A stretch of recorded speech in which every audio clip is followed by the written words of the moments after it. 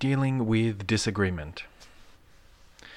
Imagine for a moment that the Christian life is like a freeway, a big multi-lane road where there is constant movement forward. Along the way there are on-ramps where new people are coming on. You will travel alongside other Christians for a time, but they may slow down or speed up, and one day God will call them home and they will take their exit.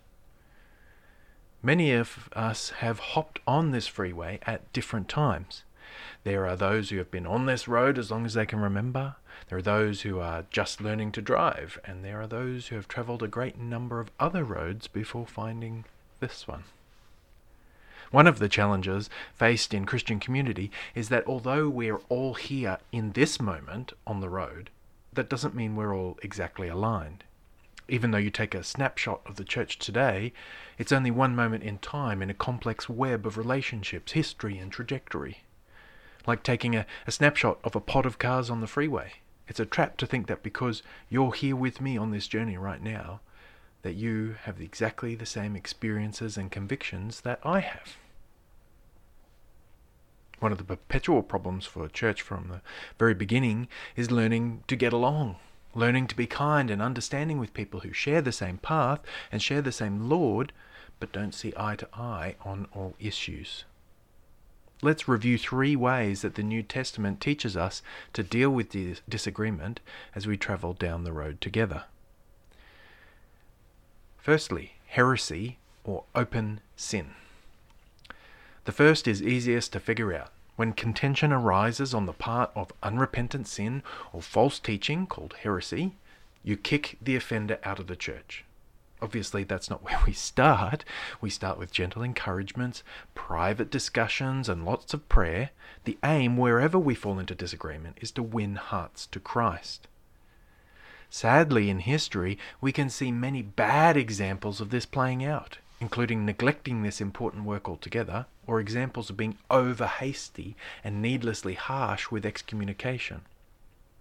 So before we get anywhere near the hard consequences, we follow an escalating pattern pleading for their repentance. In this way, the disagreement is either resolved with repentance and restoration, or spiritual exile. Matthew 18, verses 15 to 17, it says, "If your brother sins against you, go and tell him his fault between you and him alone. If he listens to you, you have gained your brother. But if he does not listen, take 1 or 2 others along with you, that every charge may be established by the evidence of 2 or 3 witnesses.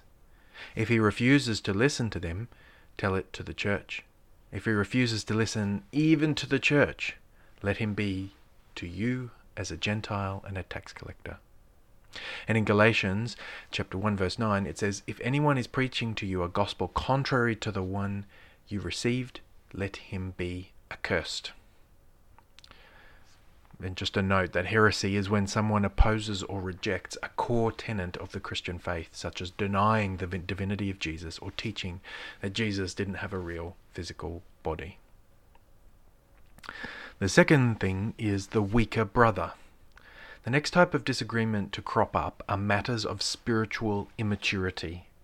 This means that there is a brother or sister in Christ who is trying to serve Jesus faithfully, but they're convinced on extra-biblical teaching. Paul gives a good treatment of this issue in 1 Corinthians. He uses the example of someone who is convinced that food offered to idols is really truly dedicated to the idol god, and by extension not good for Christians to eat. In this situation, the guy is wrong. Food offered to idols is fine for Christian to eat because idols are nothing and God made the food. However, even though this person is in the wrong, Paul advises other believers to accommodate the weaker brother so as not to wound his conscience. What's more, Paul goes on to say it is a sin to show off your Christian liberty to the weaker brother. You might have the right under God to enjoy any number of good things and know that it is good, but if enjoying them is to the detriment of other believers, then we put these enjoyments aside for the sake of others. It's sacrificial love. In 1 Corinthians chapter 8, verses 11 to 12, it says, "By your knowledge, this weak person is destroyed, the brother for whom Christ died. Thus, sinning against your brothers and wounding their conscience when it is weak, you sin against Christ." And also in 1 Corinthians, down in chapter 10, verse 23 and 24, it says, "All things are lawful, but not all things are helpful. All things are lawful, but not all things build up. Let no one seek his own good, but the good of his neighbor." So, when these issues arise, the first port of call is to lovingly meet each other in gracious accommodation. Once there, then we lovingly show from the scriptures why we believe and act the way we do. We all like to think of ourselves as the stronger brother or sister in matters of conscience, but we should have the humility to suggest that we might be in the wrong. Even in areas where we are very confident about what we believe, how we should live, we should still be wanting to examine those convictions in the light of Scripture. What is there to lose? Either you'll be confirmed in the truth, or you'll have your beliefs adjusted to come closer into alignment with Jesus Christ. A win-win. I have had my scriptural convictions challenged over the years. I've moved from where I once was. I'm not proud of some of the things I used to say and believe, but it is far better for each of us to grow through our mistakes than to stay in comfortable ignorance. Now, it may be that you show from the Bible why somebody should believe as you do, but they don't get on board. You remain at odds over this particular topic. That doesn't mean you part ways. It means you accommodate each other. We show love by not forcing that person to forsake their conscience. It may be in time that they come around, but pushing and flaunting will only turn them off. An associated issue is when we are in conversation with others, we should refrain from shutting the other down when they talk about things or ideas that we disagree with. If our aim is to move our fellow Christian closer to Christ, then we need to make space for discussion and reflection. For instance, if someone were to say you shouldn't eat meat sacrificed to idols, it would be unhelpful to respond with, "That's not true, you're wrong." Both of these things may be true, but they don't win your sister over. Instead, I would recommend saying something like, "Why do you believe that?" Or, "I'm not sure that's true. Can you show me where it says that in the Bible?" I'm guilty of being slow to listen, quick to speak, and quick to slam down the portcullis around my convictions.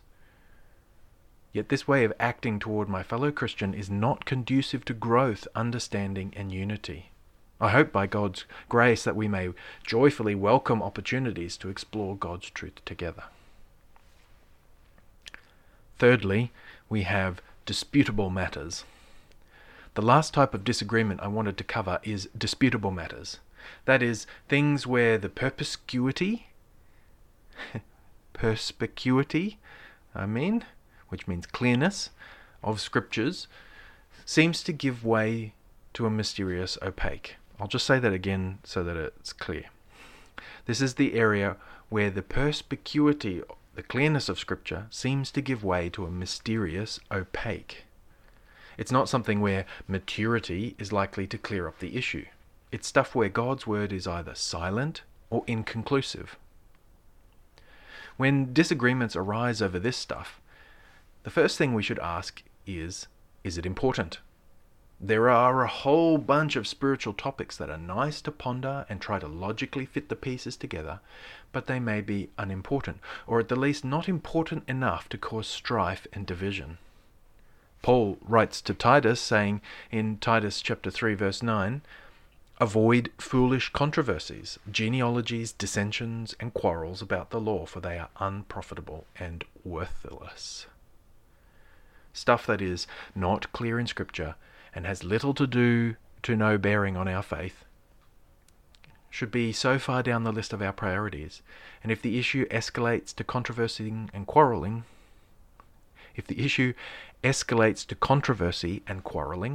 then avoid them. But there are other matters that are important enough to warrant our attention, but not clear enough to warrant allegations of heresy if we disagree. The classic one is baptism. Who should receive this sign?